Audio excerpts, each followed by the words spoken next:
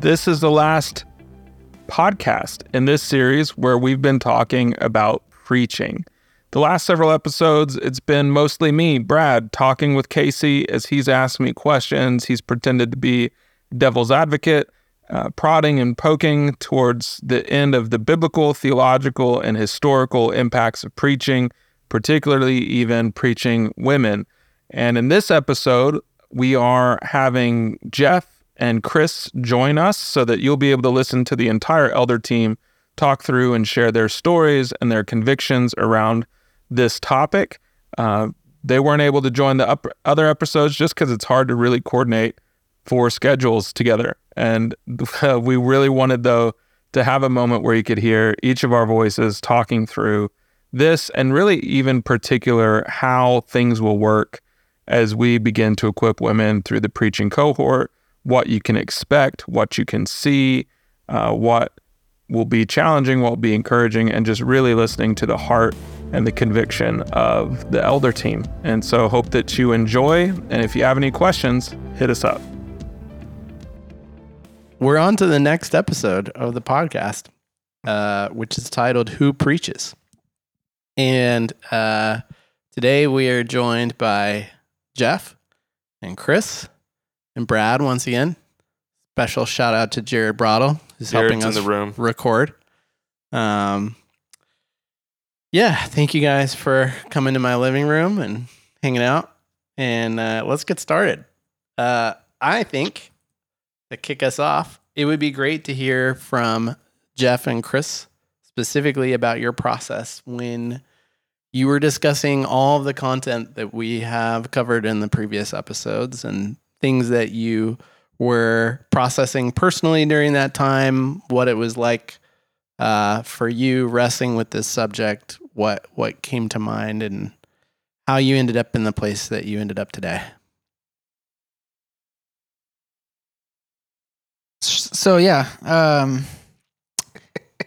so my kind of faith background, I actually grew up in the faith in a Foursquare church. And the Foursquare church was founded by a woman. And so while my specific church that I attended didn't really have what I would call a female pastor per se on staff, it was kind of part of the historical background of the Foursquare church, right? That women would be leaders. They would teach on Sundays. They would have positions of leadership. And so that was kind of my entrance into this topic. And when I joined the elder team, and I would say this discussion had just maybe started, or I came into the middle of it, I actually kind of came probably from the other side of the discussion, where I was probably theologically and biblically less educated, especially based on what you, Brad, and Casey, you talked about over the first couple of episodes about some of the reasons that people don't have women preach. And so I actually felt like as I was studying and getting engaged and exposed to it, I was actually kind of coming from the other side and doing some homework of, oh, wow, okay, interesting. This is why men primarily preach or have preached historically and from the scriptures. And so it was actually really enlightening for me to be a part of those conversations. But I think then what kind of solidified my view and my position that personally I'm okay and support and desire to see women teach is this perspective of, for me, a huge part of mine and my wife's story in coming to Soma was doing life every day on mission. And so this idea that my wife, who's one of our worship leaders, who co-leads our MC together, is a very strong and I would say influential speaker and teacher and share in her own right, why she could lead in our living room, why she could lead up front on a Sunday in terms of worship and exhorting the body to worship. Why is, because we're in a room with a bunch of chairs, why could she not do the same thing from a message perspective. It just didn't. To me, the logic isn't there. So while the biblical and the theological reasons that were discussed, I think are helpful. It's honestly partly just that logical next step for us. The church being a part of the body is every day, and the Sunday gathering isn't this like very unique special time. Not like a high church where that is everything. Right. With the robes and the moment. And the sacraments. Yeah, right. Although you could wear robes, Brad, if you wanted to. We wouldn't. You know, there was a time when Nikes under the them. Clothes were going that way to where that was cool. Like my old buddy Erwin McManus, he almost wears robes because his shirts are so long. We can edit that out, right? Anyway, you definitely can't. Definitely won't. That's a keeper. Love you, Erwin. Barbarian way. Jeff, do you want to share as well? Yeah. Thank you, Chris, by the way. Appreciate that. I mean, I entered these conversations for the first time probably like 15 years ago or so. I dove into the topic pretty heavily because my church at the time, my freshman year in college, the pastor's wife would preach like once a year. And the first time that happened, I was pretty connected with my brother's churches and a lot of different pastors in the Northwest. And I was like, wait a second, I haven't seen this before. What do I think about this? Is this, and I started studying it a lot. And for a lot of my life, I was like more, I don't know on the spectrum, like on the right or left side, whatever side this sits, but a complementarian that would believe, like in male headship that extends to male elders only, male teachers only. I started to get pretty fuzzy, and like I don't really agree with this when they would say that a woman couldn't teach in like other spheres, because I started to be like, well, are you really going to say a woman can't teach like in a small group? Like they clearly were influencing and teaching in the Bible, in the biblical narrative in other spaces, but I still held to the view of like from mainly from 1 Timothy 2.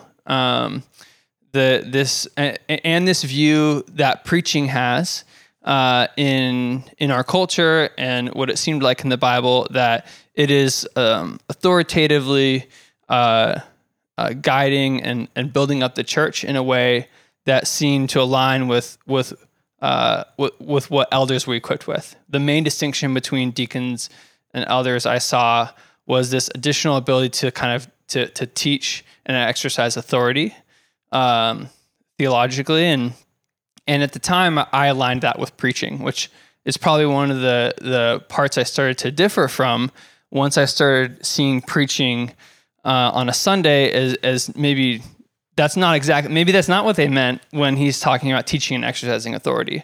Mm-hmm. Because ironically, the bulk of my time preaching at Soma Culver City, since it's been a while, so a lot of people in my church may not know, but I used to preach more. But I've preached the most when I wasn't an elder at Soma Culver City. And actually, once I started doing that a little bit, I was like, wait a second, I've done this maybe 4 or 5 times. I'm not an elder, but I say this role of preaching is for elders. It is like one of the things that distinguishes them in their responsibilities and their giftings. And that's when I started saying maybe the distinction, like if I'm a non-elder and I can preach under the care of elders, well, if the main distinction of why a woman couldn't teach in on a Sunday gathering in particular, because this is an authoritative, unique spot in our culture, well, if I can, not an elder, and a woman couldn't because she can't be an elder, and it's kind of like this unique role God structured the church and how He's made church and even made marriage in some ways, it started to break down. Like the logic started to break down, and I started digging back in after 8 years later, 6 years later, and so my view of what a sermon started to change to not just authoritatively like defending and protecting Scripture as we're teaching the body, but more a moment of worship, which is ironically what once Brad and I started talking about, that's where he already saw it as, was like it's actually a moment of worship and edification. And I was like, well, we do that in a lot of spaces in our church. We build up our church in worship and pointing them towards Jesus, in not just our musical worship on Sundays, but in a lot of our rhythms of our church.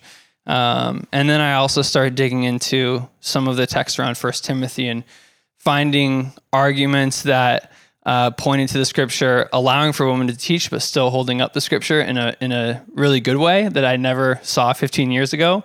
And so I'm happy to go into more of that. But I think a few of those moments started to make me more open to it. And then as I became an elder, is when and then before the pandemic, maybe it came up, I can't really remember, but through the pandemic, we were surviving really. But then we said, we really need to talk about this, because for me, it has become a point of, there are a lot of people gifted in our church, men and women, and we want to make sure people are being equipped in all the ways that we as elders are called to equip the body. So there may be other points there to talk about, but those are a few pieces on my journey.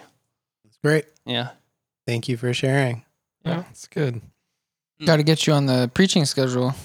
Yeah, get you back on there. Few openings for a Van Gogh like preacher. For a Van Gogh, okay. That's funny. I think what you guys have each pointed out is that there is also now probably a question for what the elders' vision is for the preaching team, right? If we think that preaching is the act of explaining the Bible publicly in such a way that it results in worship in the moment and in our daily lives, that definition we've been using throughout this series, what do we want that team to actually look like? Who should be on the team that does that? What are those people in our body? Yeah.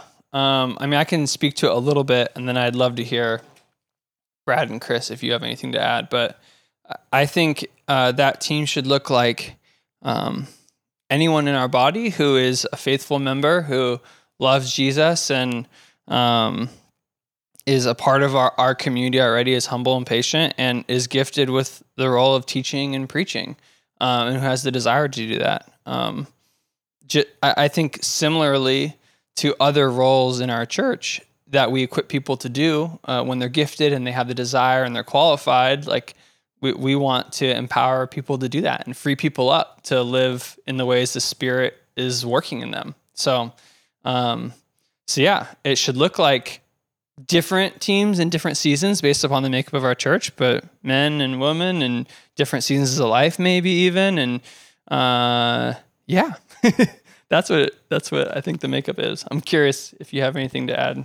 Yeah, I mean, I think what I would add is kind of, we've talked about on Sundays, right, with putting up Casey as a potential elder, right? One of the, if anybody out there has actually read all the documents that Brad referenced, in there's capacity and desire to be an elder. And I think I would see that here, that there would be a desire and a capacity to share their stories, their perspective on the word, their experiences that, again, like you said, would lead people to worship, right? The one of my favorite metaphors about what God calls us as a church is a family, right? And a body, right? And so there are so many parts of the body.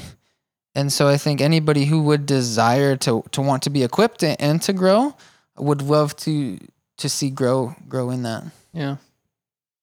Maybe it's useful to say as well, like when you say capacity, we're talking about margin there, right? Not like somebody who's just a charismatic speaker, but somebody who has the time to be able to devote themselves to the scriptures and to, put in the effort essentially that it's going to take to make a sermon come to life. Exactly. Like you talked about on the previous episodes, right? We are not devaluing preaching here, right? We want to actually, elevate, right? And we want to elevate that through the expansion of the voices that we hear. And it does take some effort. It doesn't take, 50 hours, right? But it does take some Takes sometime. 8. Takes 8, actually. 8 hours There's or a less book. if you read the book in the If you read the book. Yeah, totally.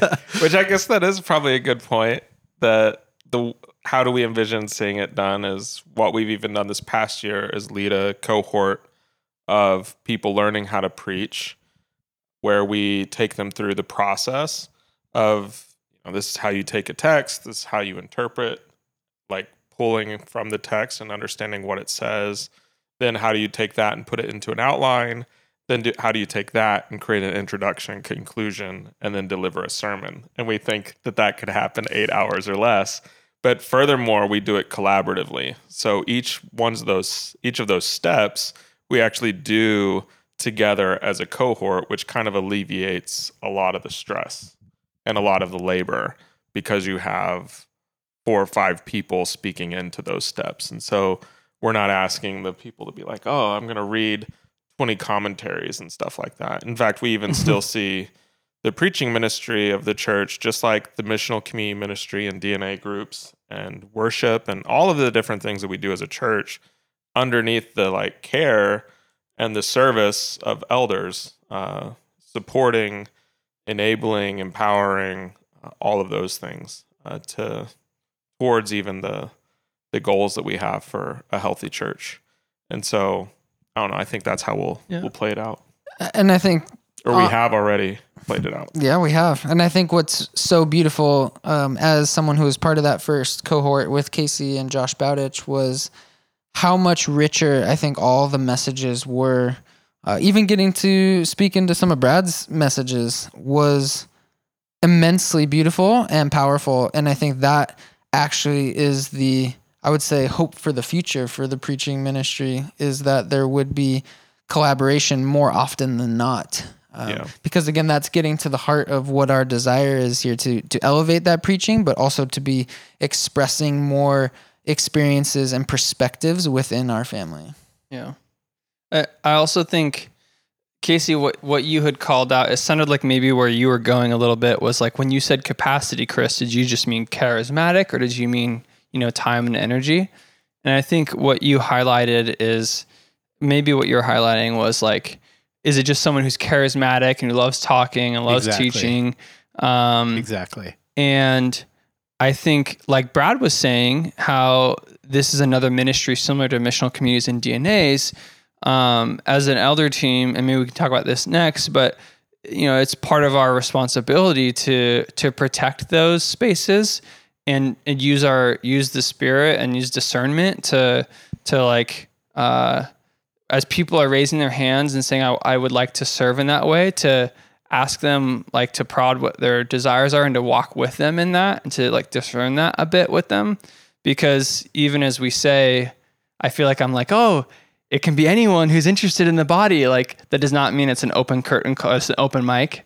That now we're kind of like, cool, anyone who's interested and seems pretty good. Open mic Sundays. It's not that, right? It's still a really high calling. Yeah. So I just wanted to acknowledge that it's still something that we protect and shepherd, but are trying to steward well too. Totally. Yeah, I think since we're all getting transparent on this podcast, I'll also mention, in the spirit of transparency, I was more unwilling probably at the start of the preaching cohort. I felt like I didn't have what it took, or I wasn't necessarily the right personality and probably needed some more coaxing. And so I think it's important to note that it's not just people who are enthusiastic that we're expecting to show up in the cohort. And it might even be that sometimes we're calling somebody that feels like a little bit unwilling or unable, but we see something in them that maybe they don't see themselves.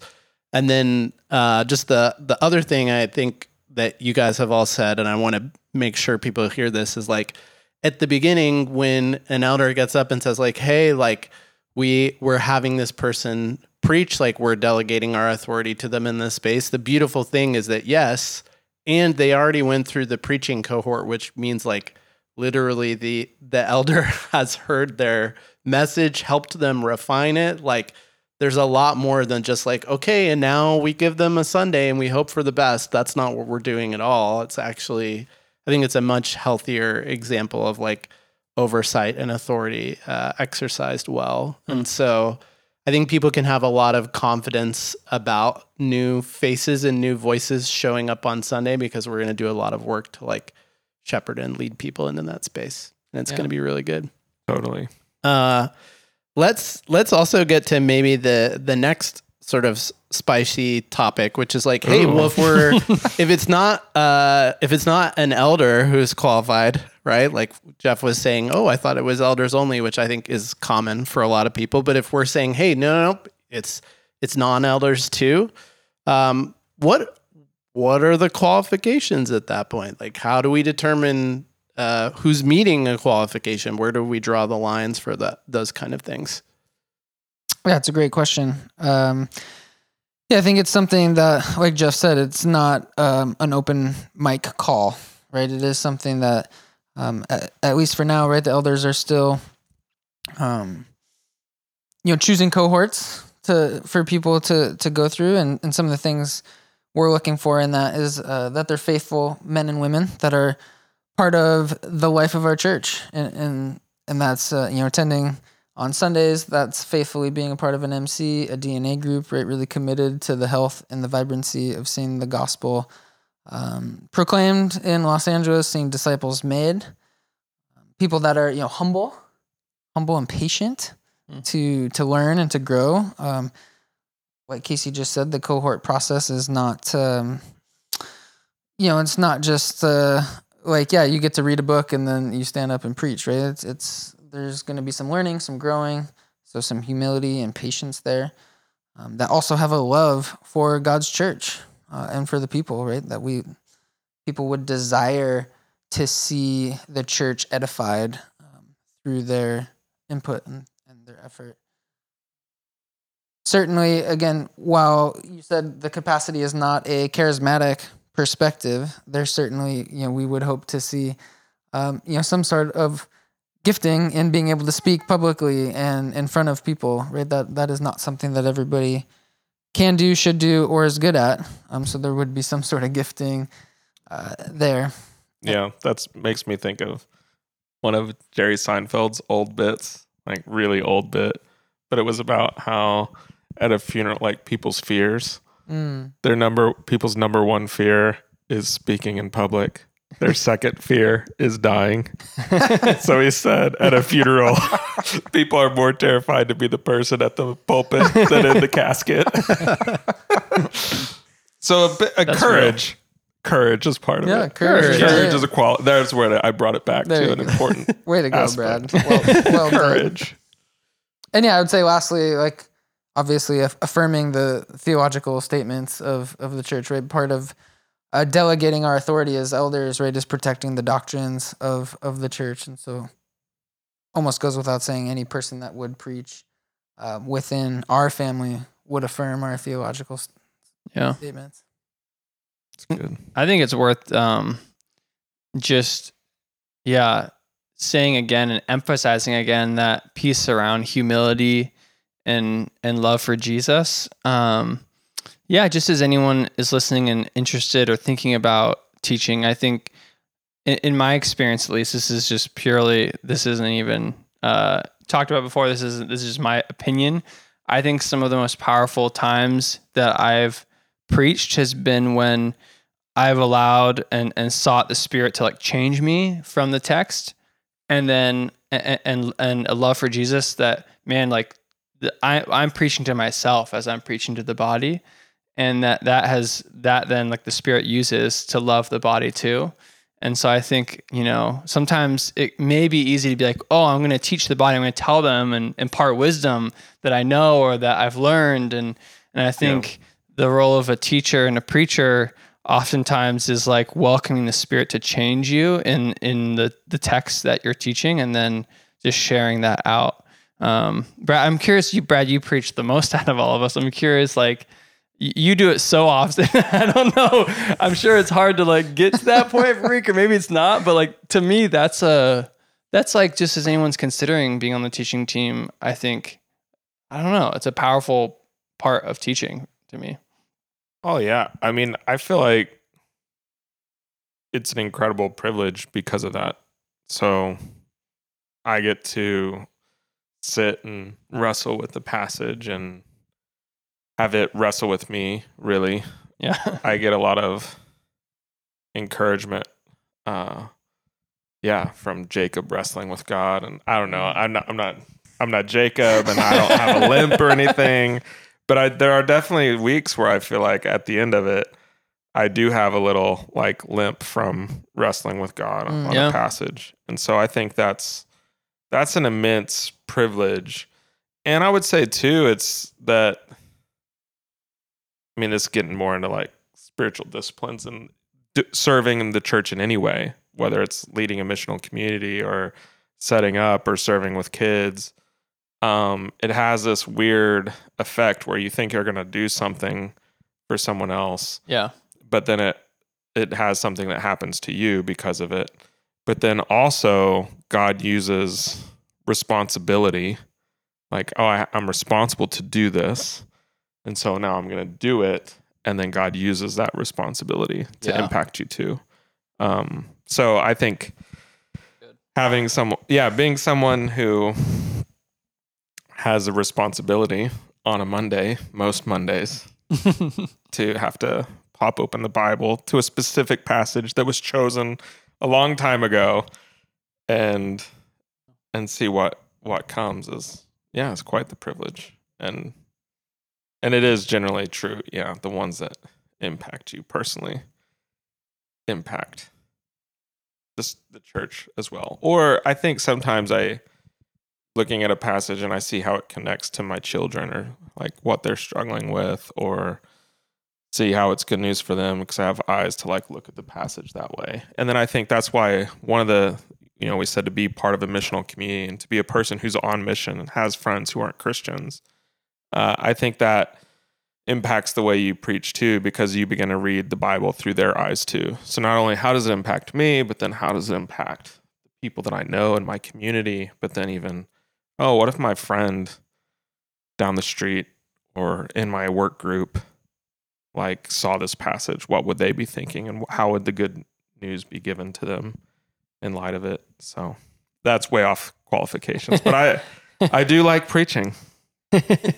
So you're telling me you're frustrated sometimes with the passage that you have to preach, even though you picked it months ago. Absolutely. Yeah. But then I would say the worst case, so like right now when we're recording this, we're in the middle of these 4 sermons on heart, mind, soul, strength. And every week I talk to Miguel and it's like, I hate these kinds of sermons. Like every week, I hate these kinds of sermons. I don't know if that's coming out, but it's not. They've been great, but because what it means is on Monday, you start with the word soul.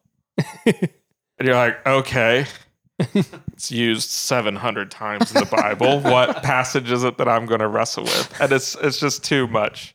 It overwhelms me. The box is way too big. It's almost easier when you're forced into like a certain text. Yeah, like if I had to choose between like a thematic sermon like that or preach on head coverings, like give me the head coverings.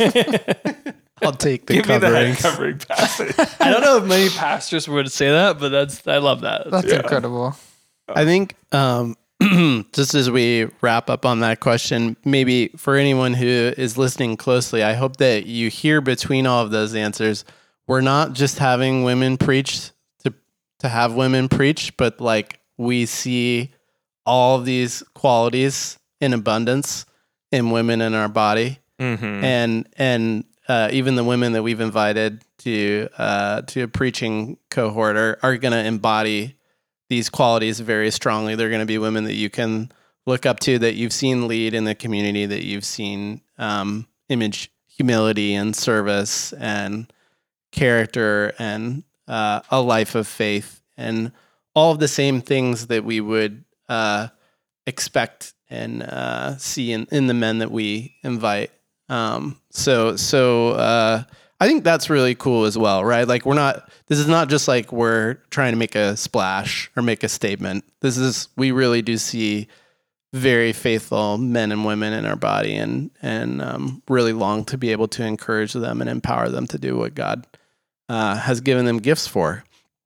In light of that, I'd also love it if we just take a little bit of time to maybe talk about expectations for seeing people preach in this next season of Soma, and just kind of like what we can look forward to. Maybe even some things that'll already be happening as this episode gets released. But as we move into the next stage of Soma, what all of this is going to look like.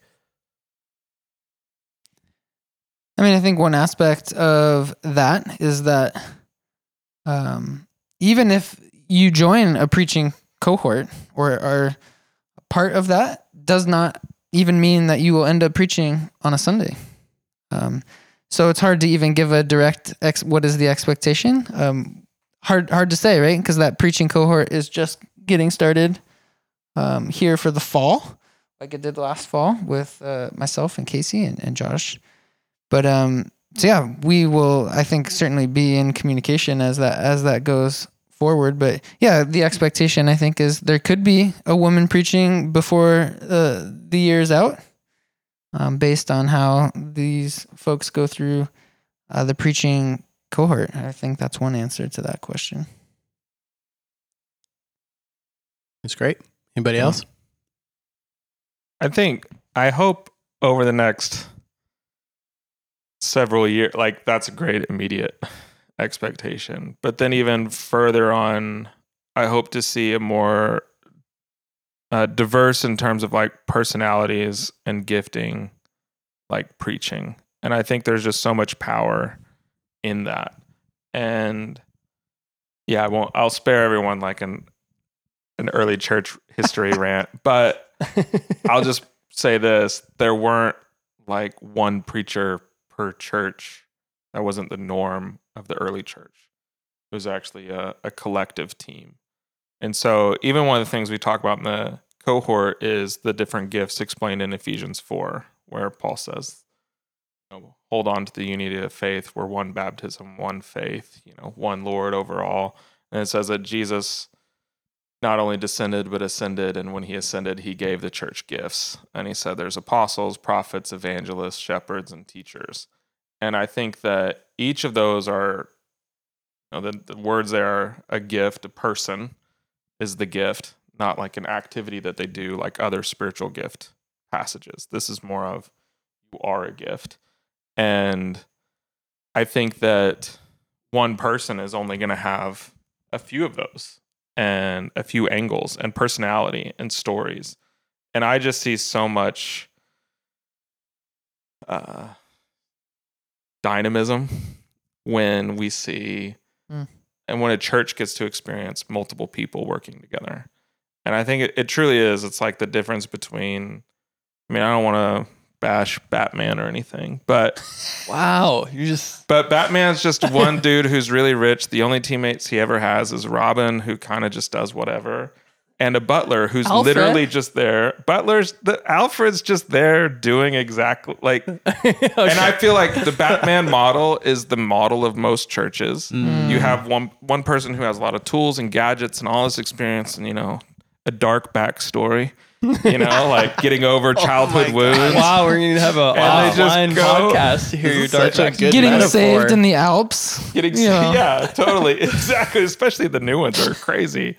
And then you have a few people that just exist to serve that person as they do the saving of the world. Yeah. But I see the New Testament as way more, and the early church and the church today. So it's not like separate church. It's the church today. Maybe we've adopted too much Batman, but it's way more Avengers-esque of like all these different personalities, all these different gifts, all of these backgrounds, special forces that some have that others don't. And I do think I'm not a huge Marvel fan, probably a bigger Batman fan than Marvel. So I'm just using this for anyway. But what is beautiful is they don't actually begrudgingly put down each other's gifts or want the gifts of the other. Just to make it super cheesy, Black Panther is happy to be Black Panther. He doesn't want to be Iron Man. I just think that that's beautiful. And I see the same thing, like big picture expectation. All the stuff in our church, it's one of the things I'm most passionate about is that each person has knows their gifts and gets to live out their gifts and gets equipped in their gifts. But around preaching, I think that those who are gifted skills-wise with public speaking or interpreting the scriptures, that we're able to equip them even more, and we get to see people preaching from the apostolic point of view of like, this is how God's mission goes forward, or from the evangelistic perspective of people preaching so that others might believe, or the teaching perspective, the prophetic perspective, all of that stuff. And so I think that's where I hope we go. And then I don't think you can get there only using half the population. So, and I think God's given us gifts, and I have a hard time thinking that God gave gifts that wouldn't be used. So yeah, and I feel like as our team grows and becomes more diverse in all the ways you shared, Brad, the body is edified in even more ways, because not everyone connects with you or is similar to, some people are less similar to you than others, and they connect with you much less than others. Yeah. And so as fresh perspectives and ways of thinking and life backgrounds and experiences get to preach all within the confines of of biblically gathering and teaching and under the care of elders, more people get edified in our body, maybe in fresh ways. And that's a thing of beauty that we want to see our body flourish in. So I think, I hope people can get excited about that. And it's something we can, anticipate that the Spirit will continue to build his church within Soma Culver City as we're continuing to grow. I think too, in the short term, in even probably the medium term, practically also people can expect that Brad will still preach the majority of the time. So like, it's not suddenly, starting next week, it's going to be Brad once a month and some revolving door of preachers that have gone through the cohort again. So I don't think there's going to be any sort of sudden change in what you would expect. Normally on a Sunday, Brad's going to still probably preach at least 75% of the time, if not more. We're not like, we're also completely changing how we've executed, Sunday morning for the past, couple of years. Yeah, that's good. Clarify. Yeah. Good. Clear expectations. Clarity's kindness. That's what Mirella says. It is. I think we end on Mirella's quote and call it right there. Yeah. She also says her other good quote is live your life. That's what she tells to our kids when they keep asking her, can I do this? Can I do this? Live your life. But those two things, clarity's kindness, live your life. Mic drop. Chris literally dropped his mic, everybody. Have a great rest of your day, Soma. Yay.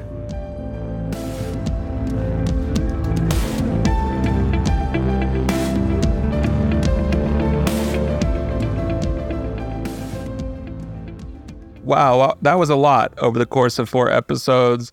Really thankful that you stuck by and stuck into it. I really want to thank Jared Broddle for all of the work he did behind the scenes, editing and making our audio sound so good and so wonderful. Also want to thank Casey, did a lot of work making sure that he was able to draw out some of the best parts of these conversations that he's even overheard from the elder team talking and processing these things. And he just did a really good job bringing that out, and a ton of wonderful work.